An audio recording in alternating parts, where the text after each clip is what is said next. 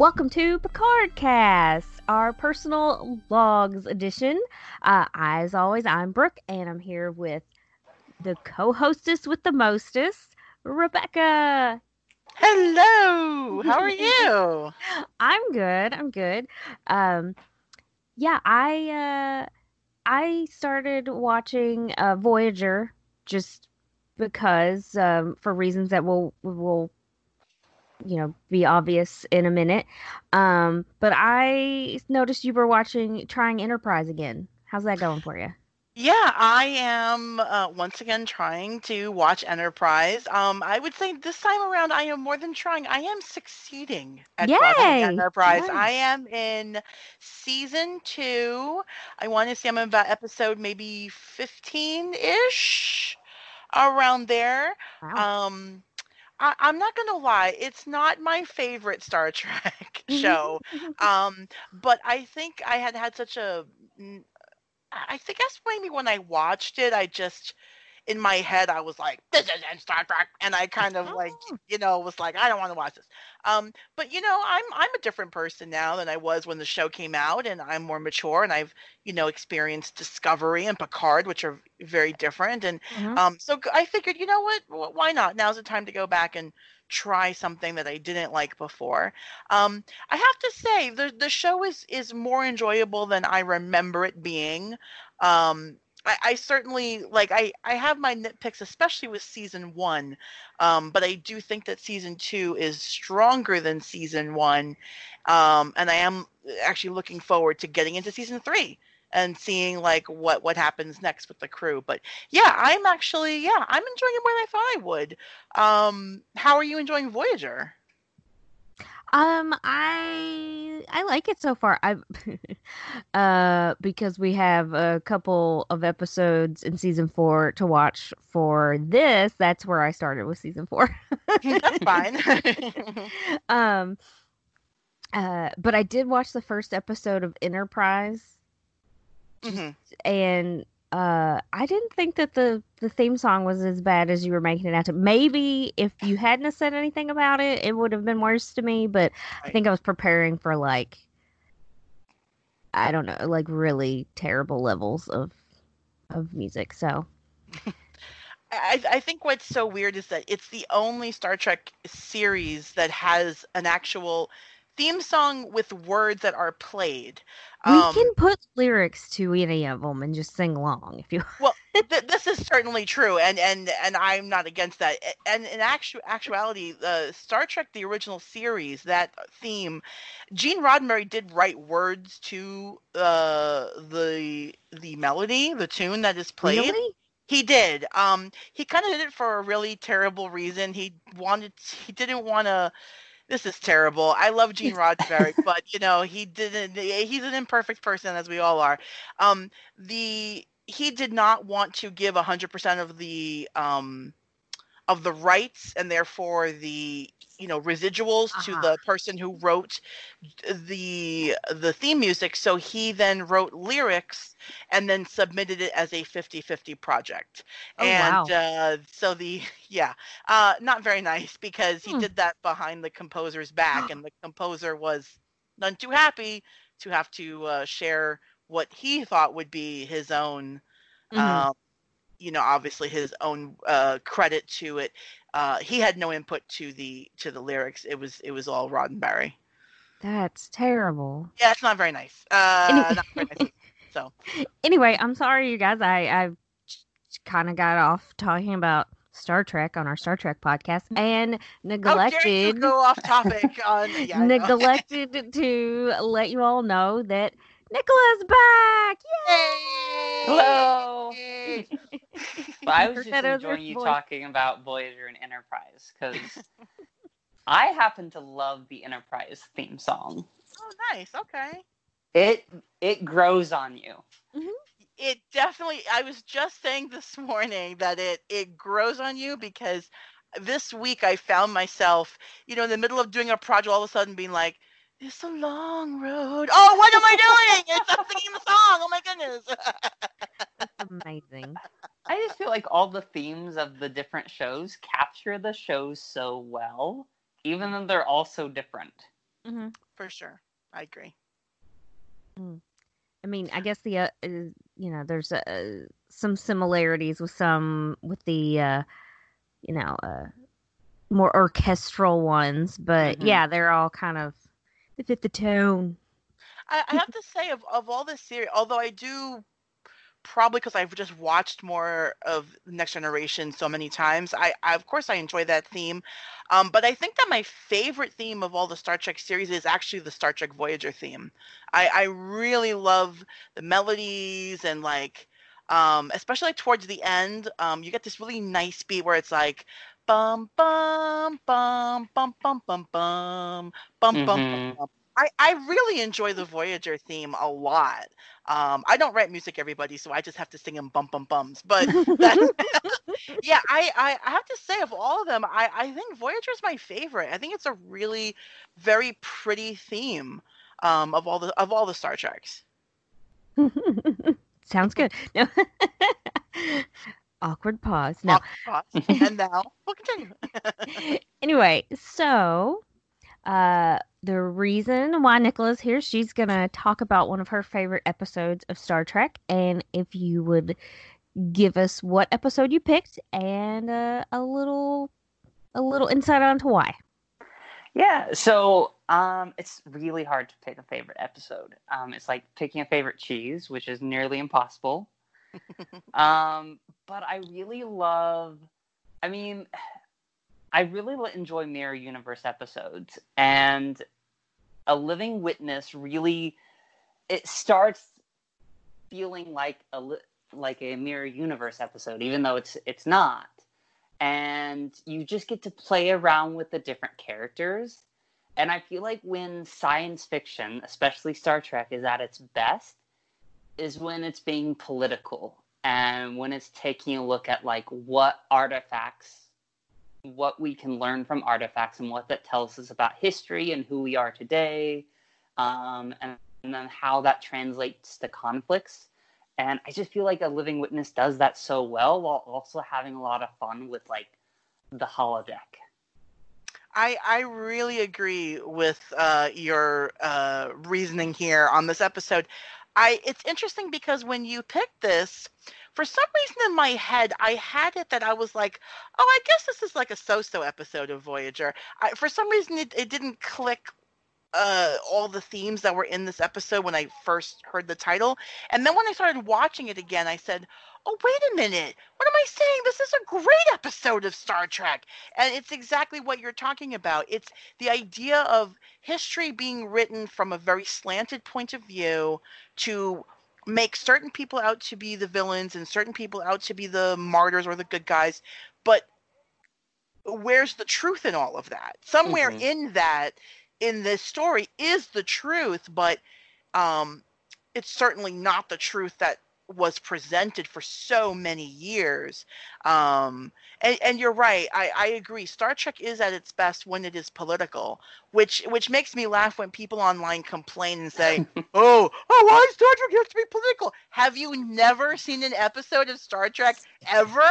Like they're all political. What are you Mm-hmm. talking about?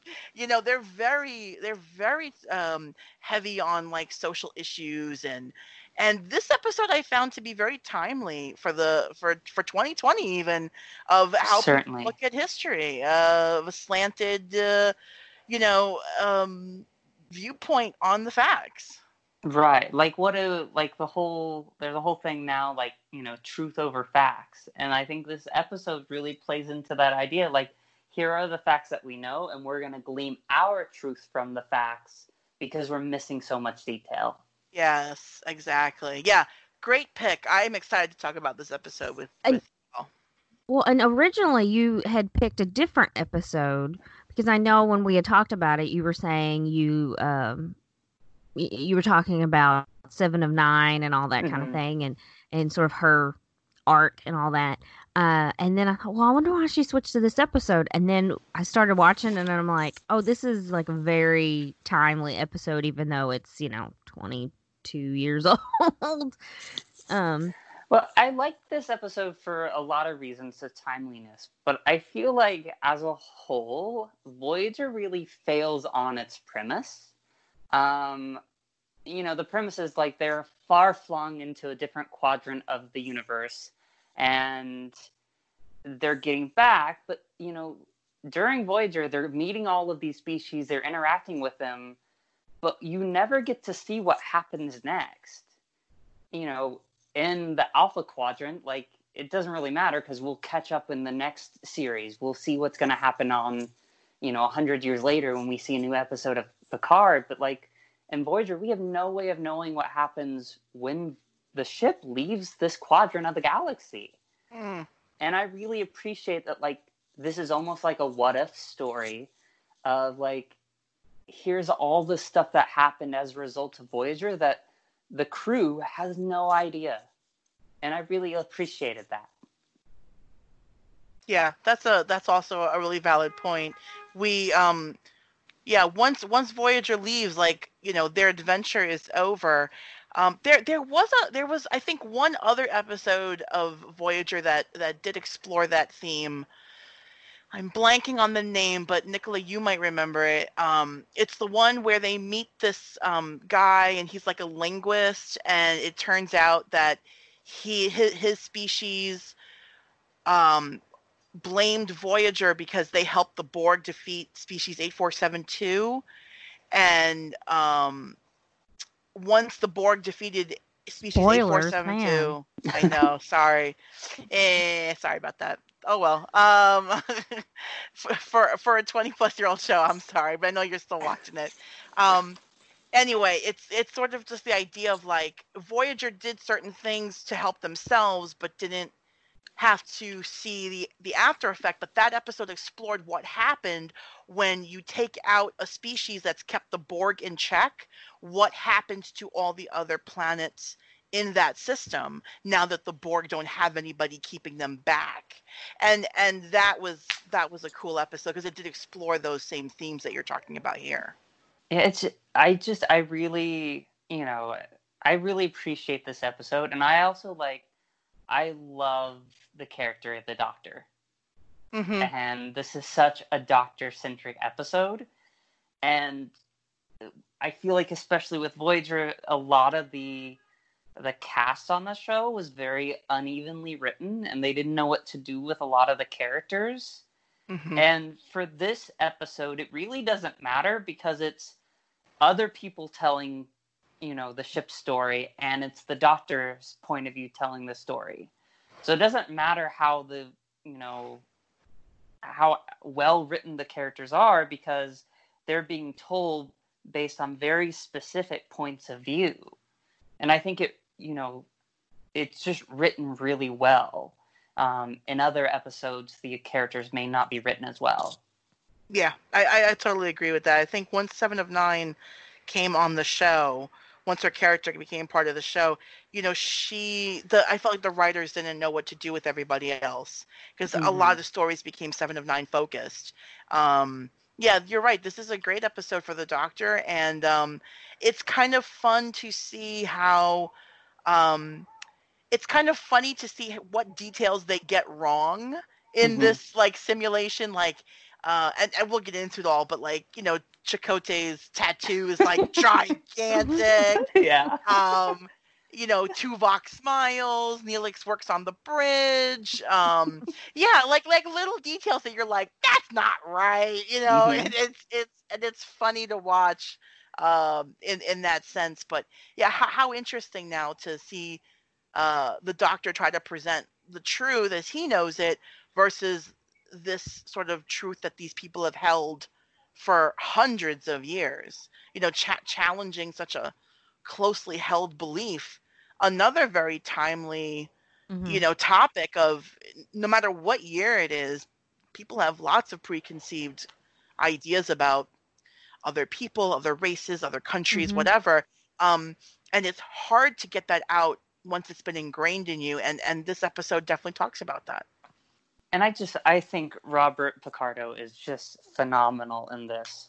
I'm right now doing a Stargate rewatch, and he plays a kind of a minor character in a few episodes, and then later on is more important in Atlantis. But that was my first experience with Robert Picardo, and just seeing him as the Doctor is just, I love his episodes. He's great. He's a really funny character actor. Yeah, definitely. I didn't realize that he had been on that. Cindy really likes Stargate, all of those. So. Oh yeah, yeah. When he shows up in Stargate, he's literally the worst. And then he has some redefining, some really good character moments, and then he plays a really big role in Atlantis. Oh. And it's been fun rewatching the series. Cool. It was strange typing the Doctor as his name because of my whole Doctor Who thing. The Doctor, not that Doctor, the other Doctor. No, not that the Doctor. A different The Doctor. Mm-hmm. Anyway, of course, I always have to say something about Doctor Who, I think, or Star Wars, or both. Anyway, Doctor Who meets Star Wars in this episode of Star Trek. They all go through the Stargate, and then. Oh yeah. I mean, it was kind of a little bit of all that. So this episode, Living Witness, is from season 4. It's episode 23. The original air date was April 29th, 1998. 1998. Like that just seems like yesterday sometimes. Yeah. And then also other times I'm like, that was a million years ago. I was like, I was sitting in geometry class right now, Anyway, so the story was by Brannon Braga, and who also did the teleplay with Brian Fuller and Joe Minosky. And it was directed by Tim Russ. I didn't list any of the names of the people in it because I just haven't been doing that like we did for a little while. It's like the normal people. Right? And then we've got some other people. Yeah, it's like all the regulars and then a few extras. Yeah, there we go. And some guest stars. So the synopsis was pretty short, the one I had. It says, when the Doctor's backup module is found, his hologram was brought online for the first time in 700 years. That's pretty much the plot, but also not just, there's a lot more to it. Mm-hmm. Yeah. All right. Like I said, so I started on season 4. You started on a good season. Oh, thank you. No, well, I try. Right. I mean, honestly, I would have probably started somewhere else and watched a lot more if I hadn't have watched all the available episodes of America's Next Top Model. Side note, like there are a lot of problematic things on that show that Tyra Banks actually apologized for recently, and I do think I had blocked some of them from my memory. Anyway, I was gonna say, I remember when America's Next Top Model was airing live. I remember rushing home to watch it. Yeah, because I thought oh my gosh, I love Tyra Banks and this and that. But then you go back and watch it now, and she says some really terrible things to the women on that show, and and they don't have just one episode where they change the race of the models for photographs. They have 2. They have, it's very upsetting. There are a lot of problematic things. I think it's good that she's been big enough to apologize for it now and say that that wasn't the right thing to do. But problematic thing. I feel like with that, it's like she felt like if she didn't have a problem with that in particular, then you know what I mean. Maybe not necessarily some of the other stuff, but yeah, they were cattier than I remembered. Yeah. Anyway, so that's why I haven't. So I've only gotten to episode 17 or something. I haven't made it all the way to this episode. So then when I start. This is just the precursor because, when we start to talk about this episode, missing a few episodes and it's starting, I was like, what have I missed? Because we open, and Janeway is talking to Vaskin, the Vaskin ambassador that I didn't take down his name because I think they said it once. She seems more aggressive than usual. He's wanting some help to get a race known as the Kyrians kind of out of their way so they could get some more land. And, she's basically wanting to just like get rid of them. Like, it's not like, oh yeah, hey, we'll push them out of the way. It's kind of like, yeah, we'll take care of them, kind of thing. Well, and the whole ship is off. Like, the lighting is off. Like, their uniforms are off. It feels like a mirror universe. Yeah, because it's like they're wearing their regular uniforms, but instead of the gray turtlenecks, they've got on black ones. There's not any kind of like insignia or anything. There's nothing letting you know what their the rank is. Rank is. Thank you. I could not think of the word, and I have it written down in here later, but just because it was, because it's like it's kind of dark, like it is, like when we did one of the what was that one? Yesterday's Enterprise. I was like, what was that other one we just did? How it was darker in the mirror universe kind of thing, or the alternate timeline, and so that's how it kind of is here. It's like it's darker and grittier. And they're all wearing gloves. They're all wearing like black leather gloves, which is weird. It's all very dominatrix BDSM on the Enterprise on Voyager for some reason. Yeah. I'm not really sure. It is really strange. And her hair is short. And I was looking on Wikipedia because of course they have all the answers, and someone had put in this little note or whatever, which I was like, that's a little much for just a note, but I did appreciate part of it because it says Captain Janeway, Kate Mulgrew, sports a butch haircut and excessive Schadenfreude, and I was like, okay, that far, yeah. I'm like, come on, a butch haircut. That's what is this? 1992? Come on, yeah, get out really.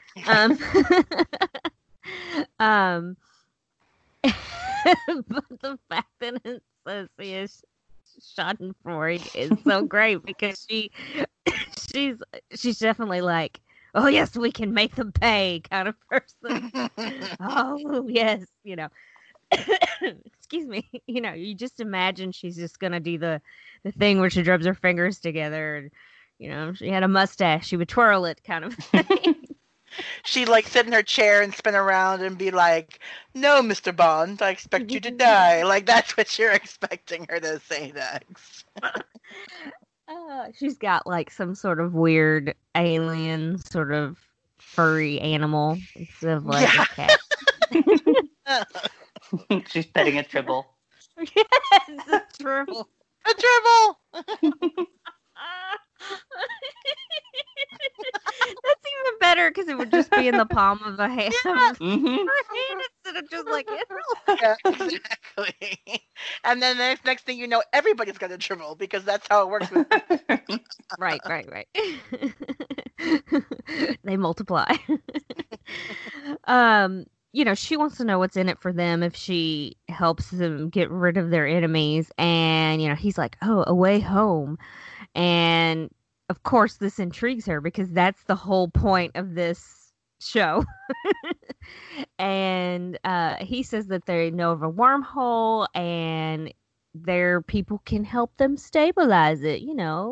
Hey, if you want to help us out, which it was kind of funny because he's like, so here's what we can do for you, after she's kind of like, let's just destroy everything to get what you want. And then he kind of acted like he didn't want to do that. So, but then all of a sudden he's like, well, here's what we can do for you, instead of like, see you later, lady, So then we go to the bridge. There's an alarm blaring. A crew member enters with, I don't know what kind of species this crew member is supposed to be, but they have like crazy hair. And he's a Kazon. Yeah, Kazon. Okay. By season 4, they've moved past the Kazon. So you haven't met them yet. Okay. It's all timey-wimey. Yeah. I get Mm-hmm. it. I was like, I don't know who this guy is. Fish sticks and custard and all that. And like there's they all have like gigantic guns, which is sort of amusing. Um but he passes Neelix, who's on the bridge, a- and he's in a uniform, and it looks like he's maybe working tactical or something. It's like, what is going on? And so then we see everybody else, so and like we had seen Janeway with the black turtleneck and the gloves and the no comm and all that stuff. We see everybody else is like that. Um and it's so funny because they show her sitting in her captain's chair, but she's sort of like very casually sitting in her chair, but also like ordering the death of people kind of thing. Like it's Yeah, her like she's so casual about it. yeah, her casual violence was interesting. She plays it so well too. Yes, yes. But she like sends a message to this carrying ship. She's like, if you don't stand down, we'll destroy you. It's like, whoa. So she whenever she calls them, she says that she's from the warship Voyager. So, we also know that's wrong. It's like, what is happening? Like, what did you all think the first time you saw this episode? Because for me, I was just like, what is going on here? Like, I didn't think that it was supposed to be like a mirror episode, but then of course, we find out it's all a simulation. But I wrote The down first time- like, what? Like, that's the kind of stuff I wrote down in my initial notes. I mean, the first time I saw, I didn't read the synopsis, so like I just assumed we're in a mirror universe. To me, it felt very much just like, oh, here we go. Here's another mirror universe where we get to see, evil Janeway being cavalier about murdering a bunch of people. Cavalier. That's a perfect word. Mm-hmm. No, I wish I had she written definitely that, is. Yeah, she definitely is very, very cavalier. I'm trying to remember like what I think when I first saw this episode, I think I felt like, okay, this is either a dream sequence or it's an alternate reality or it's so it's like something in that line. I definitely was surprised when it's revealed that it's like this complicated simulation in like a museum talking about how like this is how terrible Voyager was. They caused this terrible war and we're all still suffering today because of it. And it's like, huh? Like it's definitely that. Okay, clearly that's not what happened, but let's find out what's going on here. I have to go back to the first scene just because I have a joke. I see the masked guy, and I was like, "Is that George Hamilton?" For anybody who remembers who George Hamilton is, because his tan was like that. Anyway, I thought it was a bit George Hamilton-ish. Yeah. Where are we? Okay, so we find out Voyager's a warship. She asked Chakotay if they found the leader of this group, and she calls him Chakotay, which is hilarious, and everybody else does the whole time. And he's got this like Caesar George Clooney haircut, which is hilarious because usually he's got like the sort of pompadour comb back hair, and his tattoo is not just over on his forehead on the one side; it goes all the way down his face. And since it has more design that you can see, it seemed like it was like a sort of Maori kind of design, and they have like face tattoos and stuff. So I was like, okay, interesting.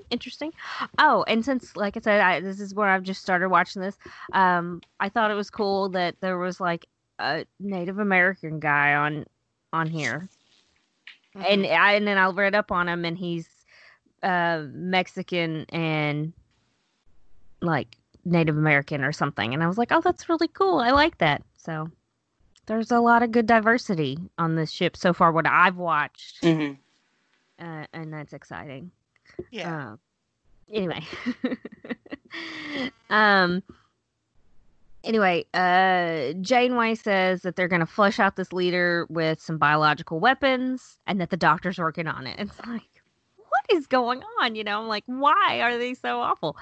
And so in sickbay, we see the doctor and he's hooked up like an android to the ship. It's like, oh, yeah, there was something really wrong. This has to be like some sort of weird dream sequence or something. It's what I'm thinking by now. And just because there's so many wrong, like, it's not even in like mirror universes and alternate timelines, like he would still be a hologram. That's the whole thing, Yeah. And you can't hook up a hologram like that. Although I think it's crazy that their holograms can actually hold objects and stuff, But whatever. I don't know anything about hundreds of years from now. I mean, listen, the holographic stuff to me, like you said about like he's a hologram, but he can hold objects. They explain it, of course, with some really great technobabble about how the doctor is able to change basically his density at will. Oh. Like he can pass through objects when he needs to. So like if somebody threw like a tricorder at him, he could make himself more hologrammy and it would just go right through him. But when he's treating a patient, he has to hold instruments. He's able to basically solidify. So technobabble. There you go. I don't care how many hundreds of years this is in the future. It's probably not going to happen since we're already 5 years past flying cars and hoverboards. Mm-hmm. We haven't gotten that yet, and so that's fine. It's fine. Well, we have gotten alternate realities, so that's nice. Oh. Yeah, no, Biff is president. We get it. It's terrible. Well, no, like they've discovered, like they've found particles somewhere that suggest that there's like a mirror universe where time runs backwards. How do we get there? I don't know. I read that was debunked, or that was not debunked. That's not the right word. I read that same article about the particles from the alternate universe, and then apparently a NASA scientist said no, that's not true. I don't know. I think there's some debate, but I would. Well, yeah. I don't think it's like. I wish. I would love to go to an alternate universe. Every day I wish I was in an alternate universe. Oh yeah. The grass is always greener in the alternate universe. That's true. That's I like that. That's very funny, Brooke.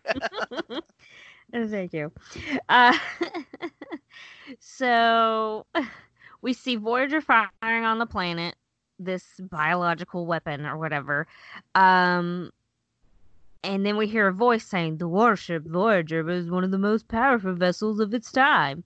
And then we see a man standing by what looks like a screen initially, and then we find out, it's like a window into a simulation. It's sort of hilarious to me.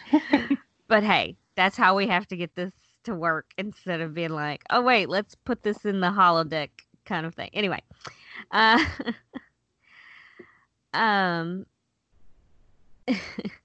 The man, he's standing at like this podium and he's talking to some people.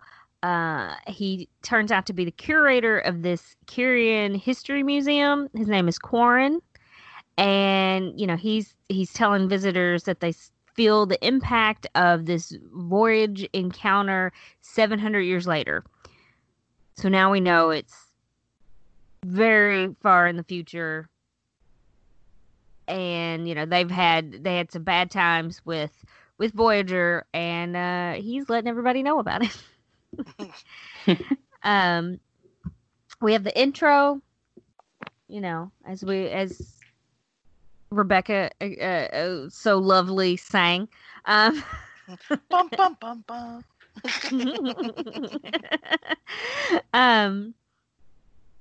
And we come back, and there's one of the guests at the museum asks about Voyager, and so Quarren tells them there were like 300 soldiers aboard, and they deduced that Voyager meddled in many other cultures. Like this was not the only one that they that they bothered.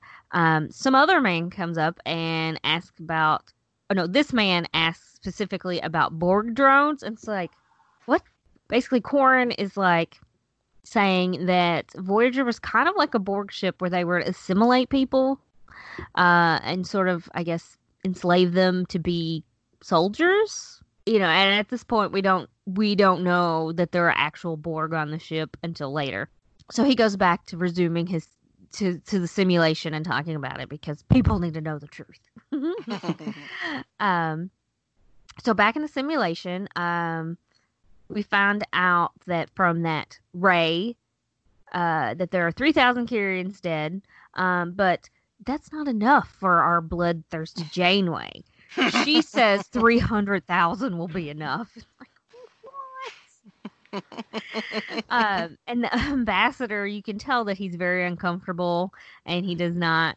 He can't really do anything, and he doesn't know what to say. Then we have Tuvok.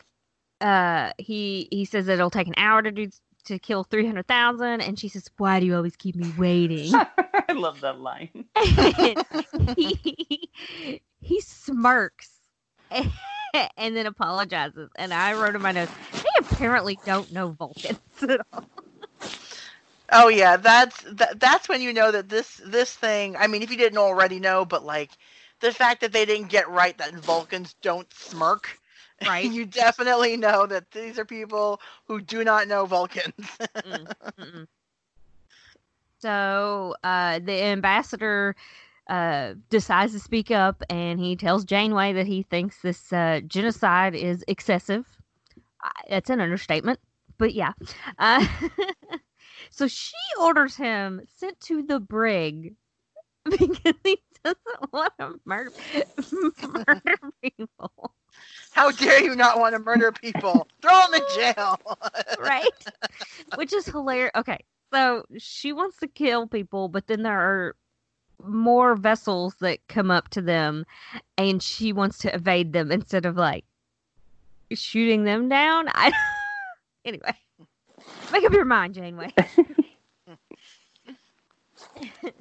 So then we go to Chakotay and Kim, and they're interrogating some guy.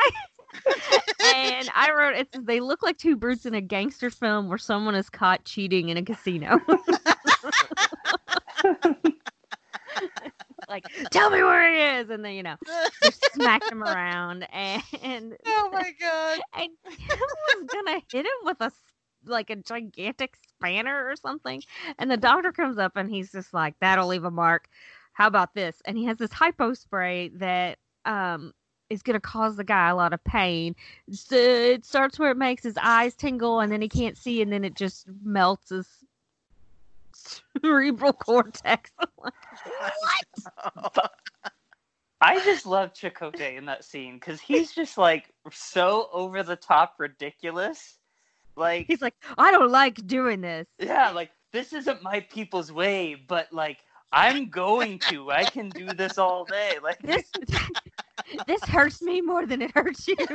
Oh yeah, I mean, they definitely have the good cop bad cop routine down, and for sure, like, Brooke, when you go back and eventually watch seasons 1 through 3, you'll see that they did a lot of episodes focused on Chakotay's background as a Native American and how he was very religious and like really attached to his people's faith, and there were a lot of episodes where they really focused on it.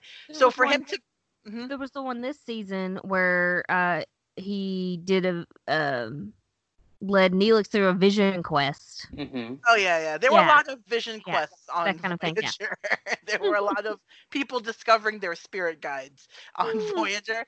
But it's just funny for him now to be like, my people are peaceful. We're an enlightened people. And it's like, oh geez, even this Chakotay can't shut up about his people. Let me help you find your spirit animal. All right, calm down, Chakotay. Oh, I love it. So basically, they're just wanting to know where the Kyrian leader Tedrin is, and they're willing to go to any means necessary to find out from this guy, and even if it means going against their culture. um, so the next scene, we're still in the simulation. Chakotay is informing Janeway where they found out that Tedrin is hiding. She tells him to take Tuvok and go down there and collect him. And as they continue the assault, there's a problem. Like intruders. There's some Kyrian. I'm trying to think of a good funny thing to say. Some Kyrian. They're like Kyrian operatives, but they look like, I don't know, they look like henchmen out of a movie from 1992. They're wearing like leather bomber jackets and stuff. And they come on board, and Janeway's like, computer, activate the Borg drones. And then you see Seven still as a Borg, and she wakes up and she gets orders from Janeway to go to engineering and take care of these guys. And she's got like 3 of her own like henchmen. She does. and they all go down there and take care of these extras from Batman Returns or something.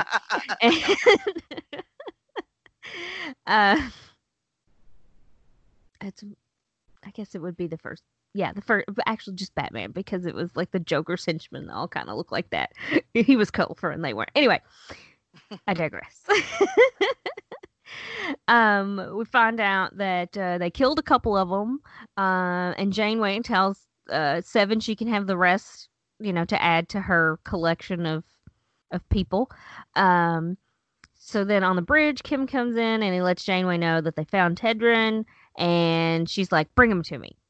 Then we see them in another room. I'm not sure what this room is. I don't know. Interrogation room. I don't know what it is. I think it's the mess hall. Okay. Because there wasn't enough of anything around in there for me to tell, because, they just needed a place to do this, I guess. And so Tedrin and his aide are brought into the room. She tells him to stand down and stop the attack and all this stuff. And she's like, "I'll destroy your whole world if you don't do this." And, because she's like, "I'm going to go home and you're going to be a martyr," and all this stuff. And he's like, "No, we're never going to surrender. We're never going to do this." And she ends up killing him. It's really hilarious because you see the aide and she kind of makes a face because she's waiting to be shot to die, because it's like she knows in the script that she's going to be the first to get shot, and kind of thing. She kind of makes a face, but it's fine.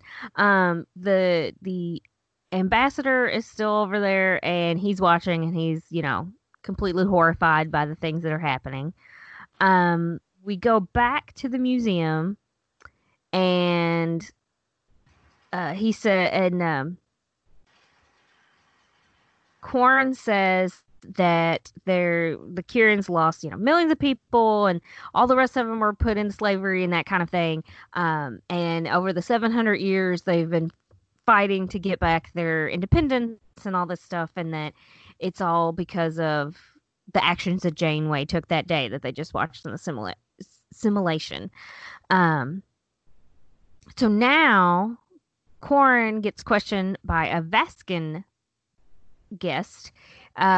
He's mad that his people are being shown like as villains, sort of, basically, even though at this point we haven't really seen them be actual villains. But then but he doesn't want Quarren teaching this stuff to his kids, and this is the thing that is so like topical, or really very in the moment, where he's just like, "I have Kyrian friends," yeah, and it's like, "Oh, that, oh my god, that just reminded me of like, sure, I have Kyrian friends, but would I want my daughter marrying one? No. Right? Like that Right. was the second part of that statement that wasn't said, but Mhm. that we've all heard a million times. Right, exactly. And it's just like, what the heck? Um, and Corin's like, well, guess what? We found an artifact, and it's gonna let you know that we're right, and we're gonna even hear from the people on Voyager because it's surely got all of their logs and stuff on it. And um, I wrote basically he found an external hard drive, so he thinks. Um, and then, but by this time, all the other guests are looking at them, and Corin's like, "Go on, go about your business, go," kind of thing. Um, so later on, don't know when it is. Could be any time. I have a feeling Corin lives at the museum. He We seems see. to. He seems obsessive about his museum. Oh yes. He goes into the simulation. He has it set up as the engine room. He's fiddling around with this artifact. It turns out it's actually the MH backup. So the doctor appears as a hologram and is like, "What is your medical emergency? Where the heck? Why am I?" Kind of thing. And then he realizes this guy it is a Kyrian, and he's just like, "Oh, security, Um, and I didn't write this down, but I kept thinking every time I saw the Kyrians, they have this like little thing at the bridge of their nose, like, something to denote that they're alien, but it looks like two like whitehead zits about to pop, or there's pus starting to come out of them. Like, it's disgusting. I couldn't handle it. Uh, It's not my favorite alien design. no, no, no. I'm sorry, whoever worked on like the visual, like the makeup effects, but it was just weird. I didn't care for it. Um, you did a good job making it gross, even though you didn't Yeah. want it to be gross, I'm sure. For real. It's not. Yeah. It's not. It's not the best. Um, so the doctor appears, right? And he is surprised that he's there. And Quarren's telling him, you're not, this is all simulation. None of that's real. You're not going to get anybody to answer your call. And so then the doctor's like, what kind of thing. And Quarren is the same way, except for that the doctor is a hologram. He's like, you're a hologram. You're a hologram. Like, he keeps repeating it because he's so surprised. And he lets the doctor know that it's been 700 years. He doesn't know what happened to anybody from Voyager. The doctor doesn't really believe him, which I thought was kind of like, this was kind of crazy because it's like the doctor doesn't believe him, and then he sort of, no, and then runs off. It's like, that seemed like a little much, but he winds up in another room in the museum. I just think how devastating it would be for the doctor. Like, Yeah. it's like he went to sleep, and then when he woke up, he's supposedly 700 years later. Like, of That's course it's true. not. I mean, he actually has like feelings and stuff for a hologram. That's true. Oh yeah, and like that's what I love about the Doctor at this point. Like, he's programmed himself to be much more human than your typical hologram. There was one where somebody was stealing stuff off of ships, and Da Vinci was in it and all this stuff, and Leonardo da Vinci had his little thing so that the doctor could go around the ship and stuff, and so now like he was wearing it or whatever, and the doctor's like, I can't leave sick bay, and so he's like trying to get I love this bit because he was trying to get Seven to give him like gossip and stuff and tell him what was going on. Oh yeah. And she's just like, everything is normal. Yeah, there was an altercation, because her and Torres got in a fight. It's like, great. And he just wants to know every little tidbit. He's like, come back if you want to talk. That is a great scene. And yeah, once he got that mobile emitter, he could go anywhere on the ship. He could go on away missions, and he loved that thing because it really it was allowed him to physically leave sick bay. And then he, as Nicola mentioned, he had expanded his programming, and he was so much more than just the original hologram that he, when we first met him. So Well, yeah, great stuff. one of the very first things he says when he like wakes up these 700 years later is like, "Where is my mobile emitter?" Like, Oh, right. Yeah, it's exactly. a part of him. It's really like it's who he is, and without it, like, there's this sense of loss. For sure. But it made him feel more like one of the crew because, of course, anybody on the crew could just walk wherever they want, but not the doctor. The doctor was confined to sickbay because that's where the holographic emitters were. But now with this thing, it's almost like he was just like, one of the gang. He could just walk around anywhere, and it made him even more a part of the crew. Okay. I haven't watched enough of it, so I just sort of jumped in, and I'm like, he's got a lot of thoughts and feelings and stuff for a hologram.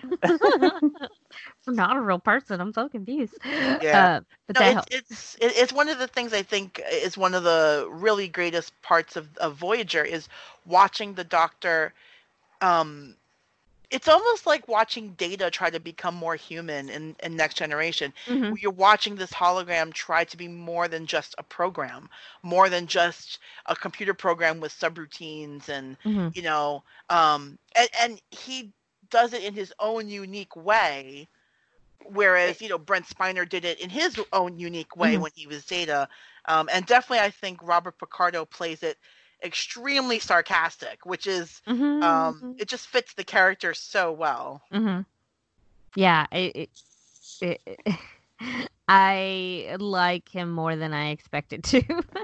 Oh, that's awesome. He's definitely probably my favorite, one of my favorite characters on the show, and just you would think that he would be too similar to Data in his journey to be from artificial to human, and it's just such a unique way of going about this transition to being the Doctor. And without him, we wouldn't have 17 Rioses. This is true. It's very true. All with different accents. Yes. That's very true. Oh my goodness. Okay. So we go back to the Doctor looking at this museum and being freaked out, and he's like, I want to contact Starfleet if there's still such a thing. I need, all these things are going through his head. He's trying to figure out what to do. And he's like, what are you going to do with me? Am I going to be on display? And compares himself to like Rip Van Winkle and stuff. And Quarren is like, you're a war criminal. So you're going to have to be like tried for all of these things that you did. It's like, what? Well, doesn't he tell him that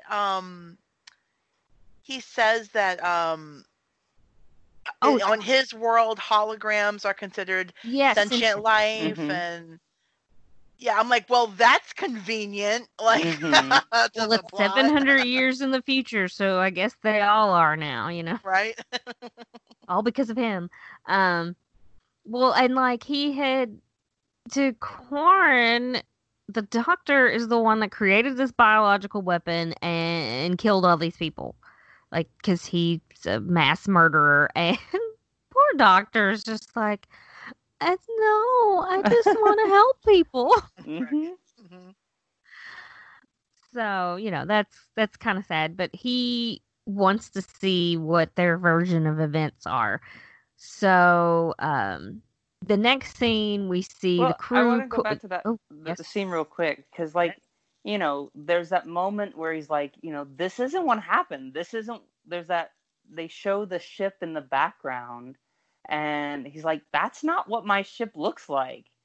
And Yeah, because it had tons of like torpedoes, and it's like torpedoes and an things. Yeah. armored hull. And Corn's like, well, we found a partial schematic that was damaged, so like we could have gotten some things wrong.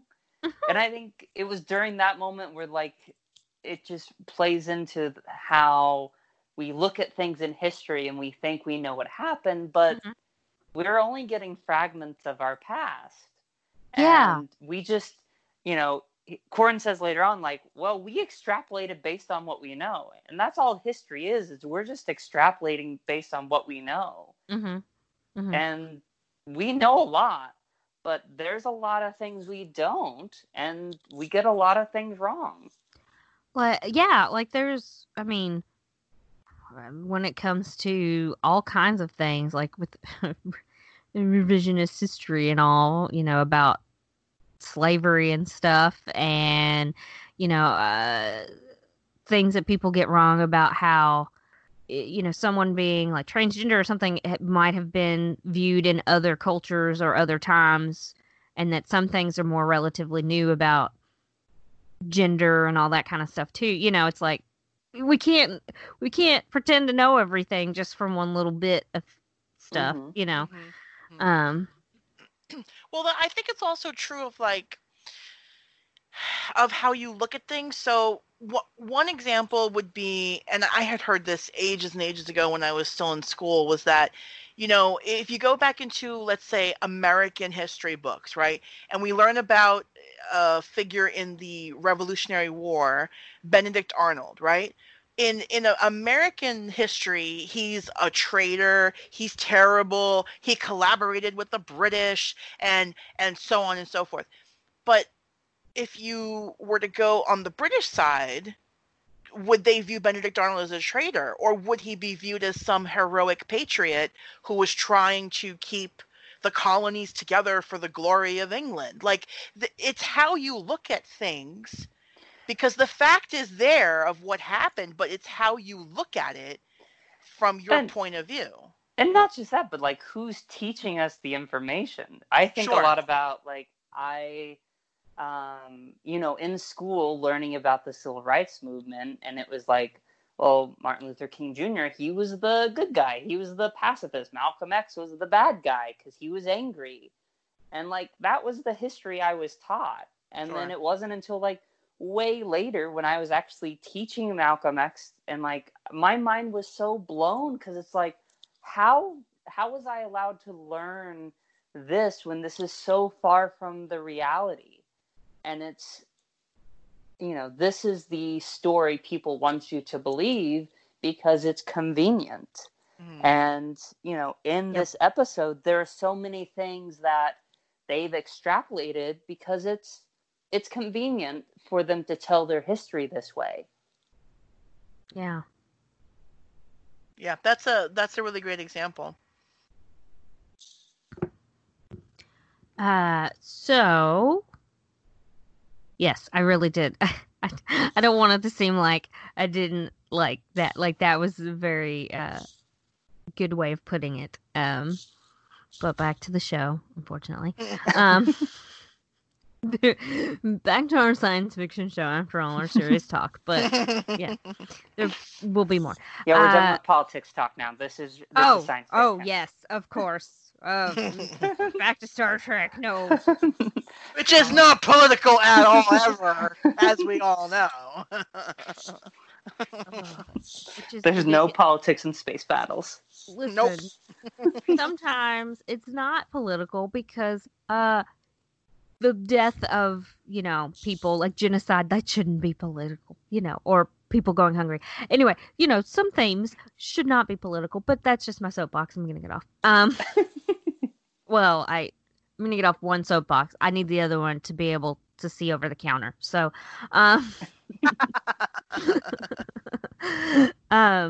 so we go back to the simulation. We see the senior officers, or who they think are quarreling. Paris calls Neelix a hedgehog, and then a fist fight ensues. And so then I go, are those not extinct because I just was thinking about, people having them as like pets or something, and then like all of a sudden there's no more hedgehogs, and it's like, would he know what a hedgehog is at this point in time? Oh well. I am fascinated that a culture that lives in the Delta Quadrant, 70 what Mhm. 70,000 no 70 light years away, not Mhm. 70 light years away, Mhm. 70 years away from Earth, 700 years in the future, knows what a hedgehog is Right. and knows what it looks like and knows enough that if you called somebody that, it would be an insult. Right. That is incredibly fascinating to me. I mean, maybe Tom has showed him what a hedgehog looks like. Yeah, maybe one of the artifacts they found was someone's skeletal remains of their pet dead hedgehog. We never Maybe. know. They looked 'Cause- it up on Space Wikipedia. They're And Yeah. hedgehog drawings. Yeah. Uh, and to stop the fight, Janeway shoots a panel off the wall. And I wrote, it was expensive. And the doctor is like, I can't even tell you how wrong this is. And he's telling Quarren, they were trying to make a trade deal with the Vaskins, and then the Kyrians attacked, and Quarren's all like, well, just wait till you see the rest of it, like that's really gonna like it's gonna all of a sudden turn into their whole the truth reality or whatever. And so they continue the simulation, and we see Janeway, grab the big gun and kill Tendrin. But we find out that from the doctor that Tendrin actually led the attack. And the doctor tells Quarren that this is just revisionist history, as we've explained. I mean, you could even name this episode that. Mhm. But Quarren, of course, when faced with an alternative possibility, he denies it, and he gets mad and literally shuts down, or at least literally shuts down the doctor's program, and he turns off the EMH because he's just, oh, of course not, because he's put his whole life into doing this, but he's only seen like his side of the story. He's filled it in. He's used the frog DNA to fill in the story when it probably shouldn't have. Exactly. And now all the dinosaurs are loose on Voyager. So that's Right, yeah. what's happening here. The dinosaurs don't have feathers, like, But also too, like, think back to earlier in the episode where Quarren gets confronted by the other guy, and he's like, well, what if these artifacts reveal a different truth? What then? He's like, well, we'll adjust our attitude accordingly. Like, he's so confident that these artifacts will not change his perception of the truth, that he makes that claim. And yet when he's presented with the very thing that will do just that, as you said, Brooke, he literally shuts down. Like, he shuts down the doctor's program. He doesn't even want to discuss it, because it's easy to say that you'll change your mind if you're presented with the right facts, but it's hard to do. It's very hard to do, especially if it's something that you've believed since you were a child.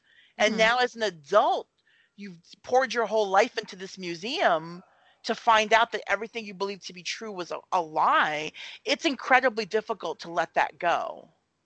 Yeah, and he, the way he does the performance on that line is really good, because it shows, like, oh, he's just saying that they'll change accordingly just to appease this guy. But you can tell by the line reading that the character, like you said, doesn't think it's really going to change. It's not going to change his opinion. And so I really liked that, that whole interaction, because it wasn't it wasn't what he said, it was how he said it Mm-hmm. to know what he thought. Yeah, absolutely. I also really love how the doctor, I mean, it's a comedic moment, but the doctor is like, "You've got all of the characters wrong." Yeah. Well, except for Tom Paris. Right, yes. That was great. That was great. Because he was like carousing around or something. Oh, hilarious. Because he was like, maybe if you weren't chasing the female ensigns, and it's Mhm. like, you got everybody wrong. Well, except for Tom Paris. Yeah, that fits Tom Paris. Oh, it's so funny. Anyway, so then we see Quarn at some point in time later in his future. He is dictating to his recorder, and we find out that he's feeling a little bit of remorse for his accusations on Voyager. And he notes that, the doctor's a hologram, and he probably wouldn't be programmed to readily lie like that. So maybe he was telling the truth. So we can tell he's done some soul searching, and he's had a bit of change of heart and all those other cliched phrases. Well, I think that, there's one piece of evidence that they're wrong. Mm-hmm. And it's that he's a hologram. Yeah. The doctor can say anything and it can all be dismissed, but the fact is they thought he was an android and he's a hologram. So, like, what else can be wrong? Right. And I think, like, if there wasn't that one piece of evidence, like, if they had just thought he was a hologram, the story might have just ended there. Mm-hmm. But, because there was that whole thing where he was confronted with this one verifiable truth, we thought this, and this is the reality. He has to confront that. There's no way around it. Yeah, that's an excellent point, because it's really what starts the ball rolling. I mean, to get such a big thing wrong, I mean, that's a huge thing. You thought he was a completely different type of life form, and it turns out he's something, altogether, which so it means, everything that you had extrapolated based on thinking that the doctor's an android, well, then that's all incorrect too. So it really does, it's like this one little drop in the bucket, but then it starts to build and build and build until you realize we could have gotten so much wrong. It's probably worth listening to the doctor here to see what really happened. And you're right, if they had gotten that right, that he was a hologram, it probably it would have made no difference. But because he's confronted with it, he can't deny it. Wow, we got this totally wrong. Now all of a sudden things are he's questioning decisions that have been made. Well, I feel like he could have just ignored it if he wanted to keep everything how it was, but he, it's like he now has like a moral obligation, like, because he actually cares about it. Like, it's because if he just decided he did not care and he's like, fine, we just got that one thing wrong, he could just go on with his life and never turn the doctor back on, never worry about if the story was right or not. But because he's got he has some sort of like moral problem with it, then he that, oh well, what if we're all that? Yeah. He actually, Well, I mean, I think you can see that he's a man of some kind of principle, of some kind of moral principle. So for him to say, I have an obligation to the truth, I have to investigate this further. I think that is definitely something to be like praised, at least, that the fact that he was humble enough to say, I want the truth, not just my version of the truth. So let me explore this further. Yeah. Well, and even like in the next scene when he reactivates the doctor, it's like he's like, I don't know what I want. I don't know what I want out of like knowing this new reality, but I can't just leave it here. Like, it's too much just to know it now. There's got to be more. Well, and we know that Corn is what's a good word? Like he's obsessive, but like inquisitive. Like because he spent his whole life researching all of this and working, either by himself or with other people to try to find the truth and to piece together everything, and working with the archaeologists when they find things and all that kind of thing. And it's like, so if he's someone who wants to search for all of that, like he wants to continue his search when he's given a new piece of evidence, so that's cool because he, it's part of his personality. That's something that he is compelled to do. So, and it's for good reasons. Yeah. So, as Nicholas said, he brings back the doctor, and they're talking. The doctor's like, "I got this. I'll take care of it." Well, and the doctor's so sarcastic. Like, why did you want to talk to a mass murderer like me? Yes, yes. What? But I'm a mass murderer. It's almost like I would have thought you were afraid I would kill you, like if he would say something like that, but I didn't. So we see regular Janeway in the doctor simulation. The ambassador is telling them they're having trouble with diplomacy with the Kyrians, and so she calls sick bay and she's like, "Hey doctor, we need to get these medical supplies ready because we're going to trade with them." And they're attacked. It's the good old Star Trek set shaking. Turns out it's Tedrin and the Kyrians, which would be a great like 80s new wave band. Tedrin and the Kyrians. I love it. They're in the engine room and they're fighting and stuff, and they take Kim and Seven hostage in what we see, but the doctor's like an uninjured member of the crew, like something like that is what he says. And I'm like, but he's actually one of the characters. Anyway, they killed some crew members. They took them to the mess hall.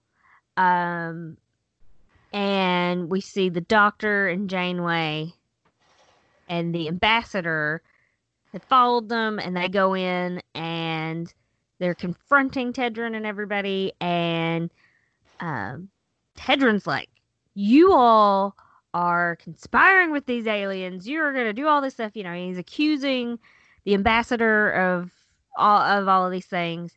And they kind of get an argument, and then the ambassador shoots him. Yeah. Oh, well, crap, And they're like, "Oh, dude, we were going to talk this out." So there are 9 Kyrian ships, and then they attack Voyager after that. Then we see that we're in another room, and this simulation has been shown to like the council or something, and they start arguing about who started the war. And one of the guys is like, "Oh, don't worry about things that happen now," because the Kyrian delegate, she's like, we're a lesser race. We still can't go to our kids can't go to the same schools as yours do, and all this kind of stuff. So, it's important. And he's like, "Well, it's, the history part's what's important, not what's going on now." And it's like, listen, buddy, what happened then affects what happens now. So you do need to find out what happened so that you can make things better now. Not like, "Oh, yeah, slavery happened. That sucks. Sorry. Yeah, we're not going to worry about it anymore." That kind of thing. Right. Yeah, that's a great example.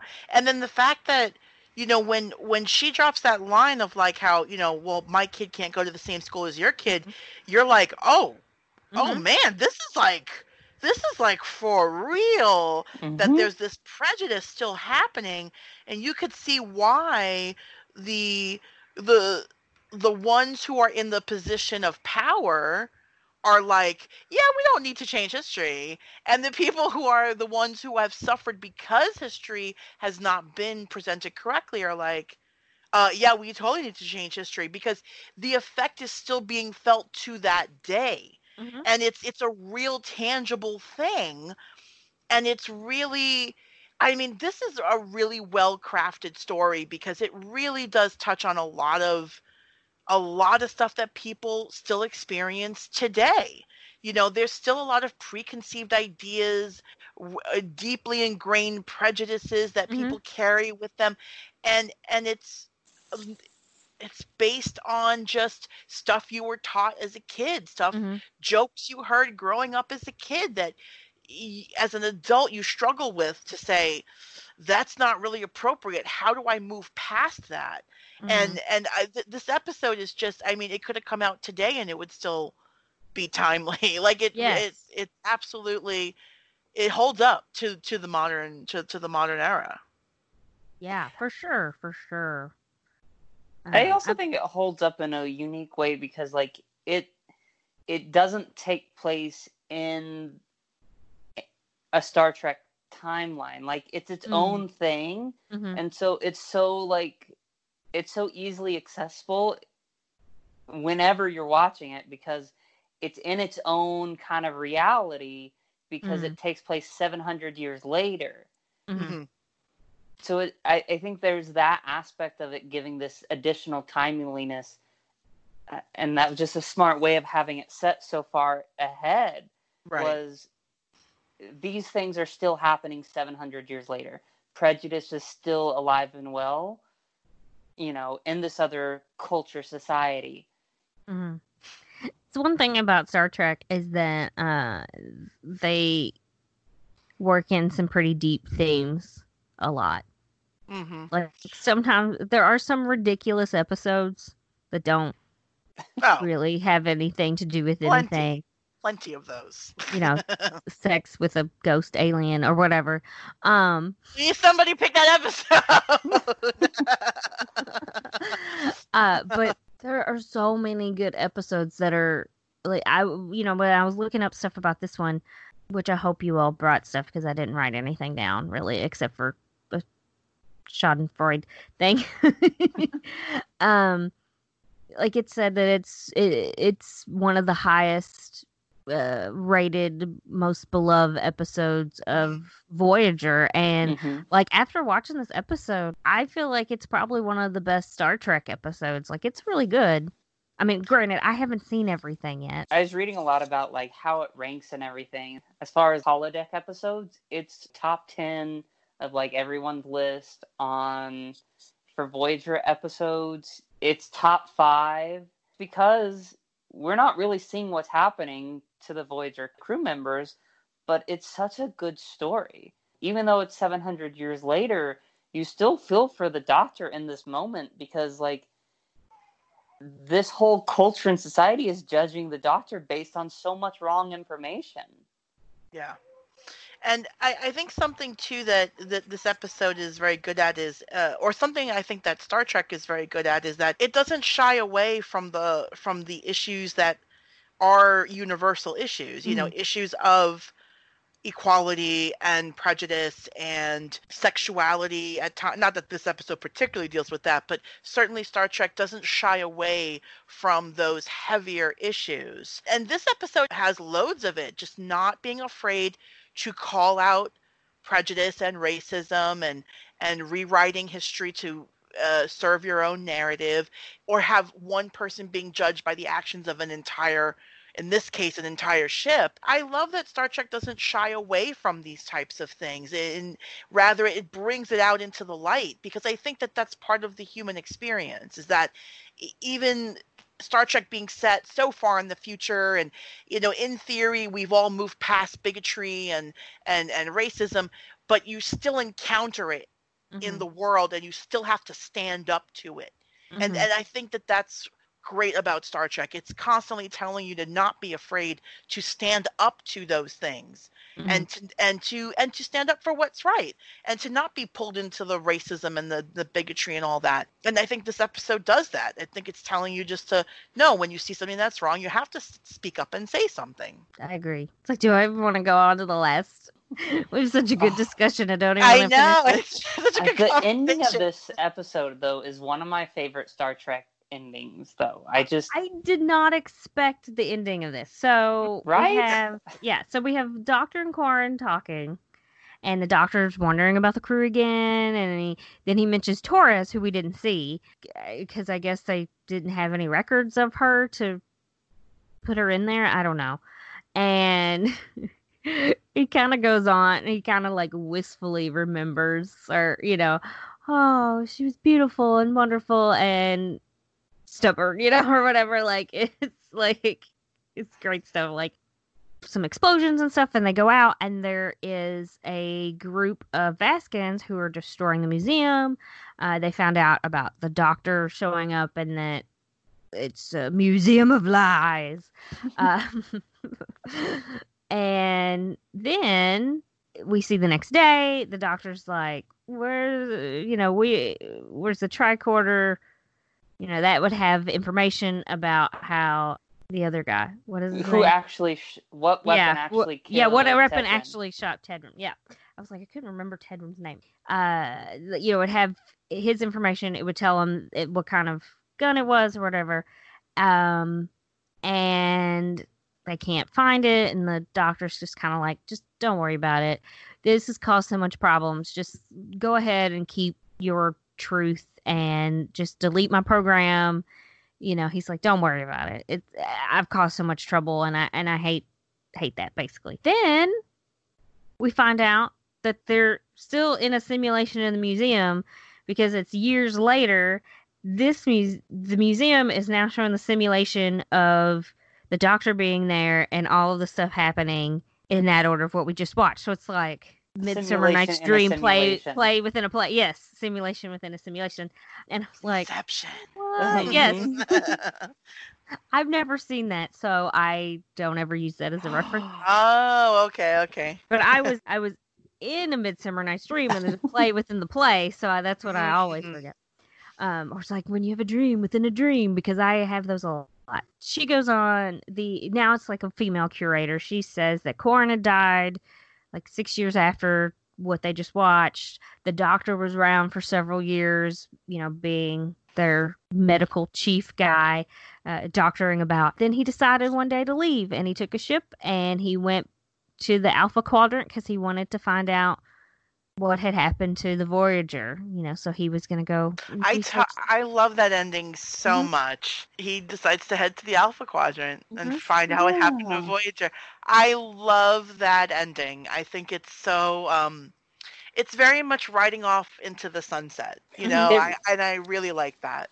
It Mhm. really is. And like, I just like knowing that, this isn't the Doctor that survives all through season 7 of Voyager, but like, there's this version of the Doctor that's still out there somewhere in the universe. Yeah, his backup program is out, researching his long Mhm. lost friends and stuff. Yeah. Mm-hmm. Oh, it's so sad. It's almost like a bittersweet ending. It's Uh-huh. almost like, in a way, and stick with me on this. It's almost like the end to Captain America: The First Avenger, when, uh, Cap wakes up and it's, I had a date. I mean, it's Mm-hmm. very bittersweet. You're happy that Captain America survived. You're happy that he's in the modern time now and he can have his own adventures with the Avengers. But at the same time, he had a date and he Mm-hmm. missed it because he made a very, heroic, selfless decision. In his own way, the Doctor is a man out of time, kind of also, I mean, because he calls himself a Rip Van Winkle. yeah. it's absolutely, and you think about, like, once he gets to the Alpha Quadrant, obviously Voyager's crew is long gone, Mhm. and but he's hoping to find, the records at least of what happened to them, and hopefully they got back home and all this and that. So it's a very bittersweet ending, and you could almost have your own little fan fiction series of the Doctor's adventures on the way back to the Alpha Quadrant. I'd watch that. I would too, actually. Robert Picardo in his own show, absolutely. Like, I like the idea of him, like, running into other versions of himself. That version of the hologram is probably the same one that was given out to other ships and stuff at that same time and not upgraded, because I have seen the one with A.D. Dick, and he's the upgraded version or whatever. And so, like, him interacting with other, just finding the things and turning them on, and then not being sassy or anything, and Sure. it just him teaching hologram versions of himself and others how to be more human. You know, and speaking of that, I would love to see the Doctor somewhere in the Picard era. Just after the whole synths have been, now it's okay to have synths again, like artificial intelligence, we're okay with that. Like, what's been going on with the Doctor during that time? I would love for them to explore that. No, absolutely. It would be fun to see him and Seven of Nine together again, that's for sure. Absolutely. I would enjoy that very much. Because it's very clear that he has feelings for Seven of Nine. Yeah, for sure. And as the series goes on, you see it more and more. But I would totally love to see him in Picard, see what he would do and what he's up to, and you know, especially since we've gotten Seven of Nine, you know, that's like it would be great to see him as well. Yeah. All right. So you heard it here first, people. We want Robert Picardo in Picard season 2. Watch out for when we're out with our signs.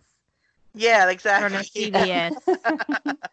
Didn't they just do the cast of Voyager did a reunion something?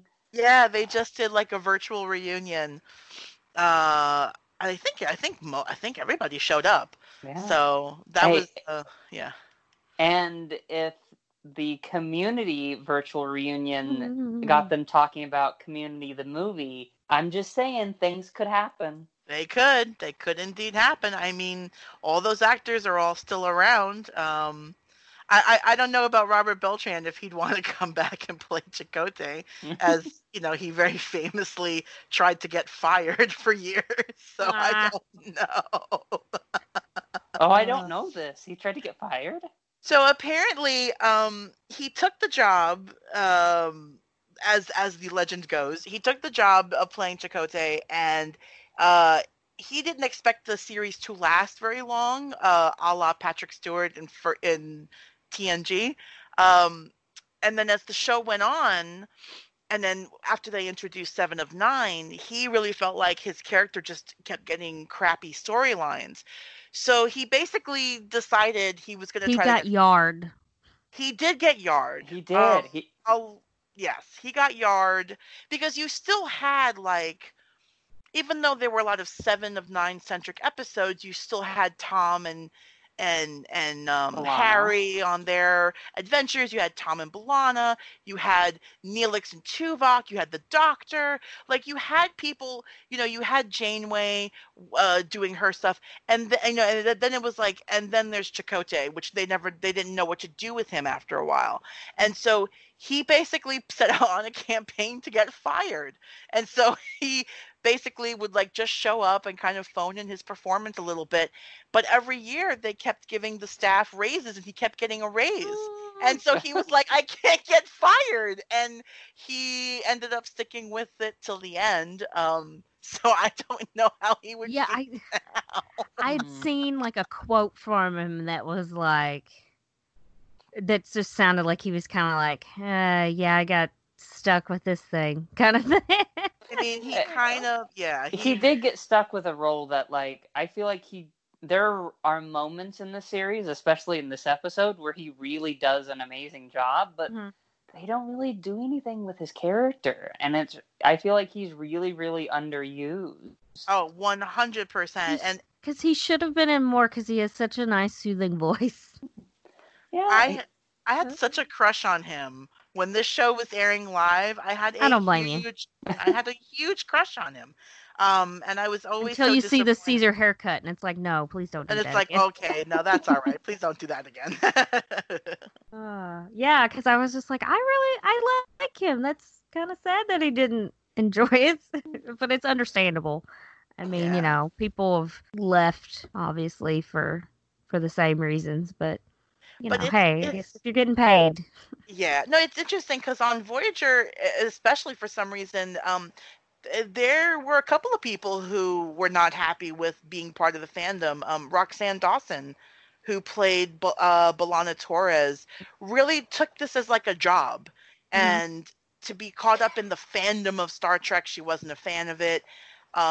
Whereas on the other side of the coin, you have Tim Russ, who is probably the world's biggest Star Trek fan Mhm. and wanted to be a part of Star Trek forever, and finally now is, and he's really excited to be a part of the fandom. But yeah, Voyager had a good number of people who were just like, it's a job. It's not like I don't care about being part of like the Star Trek universe. So, but to each his own, of course. Yeah, whatever. Oh, all right. So I guess that ends our episode. Great Well, thank you. discussion. Yeah, thank you so much for having me on again. This is Yes. delightful. Yes. Oh, I'm so glad you wanted to come back. That's great. And yeah, hopefully, as New York City begins to open up, hopefully I get to see you in person one of these days. Yeah, you'll have to come by the cheese counter. Absolutely. Yep. Nicola, before we go, do you have anything you just wanna tell people that they can come by to the cheese counter or something? Well, I mean, if you are want technically an essential person. hey, fancy cheese is Cheese. always Cheese essential. is essential. Yes. That's- Never has not been essential. Right. But if people want to check out like cheese pictures, I post on Instagram under Devil in a Ball Cap, and you can also follow me on Twitter at formerly golden. Right. Nice. Cool. I guess we'll talk to you next time, and boldly go where no one gone before. All right, bye. Take care. See ya.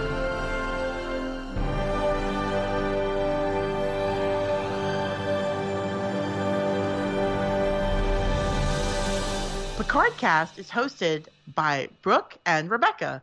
You can find us at facebook.com/Picardcast, on twitter.com @thepicardcast, or email us at picardcast@gmail.com. Thanks for listening, and boldly go where no one has gone before.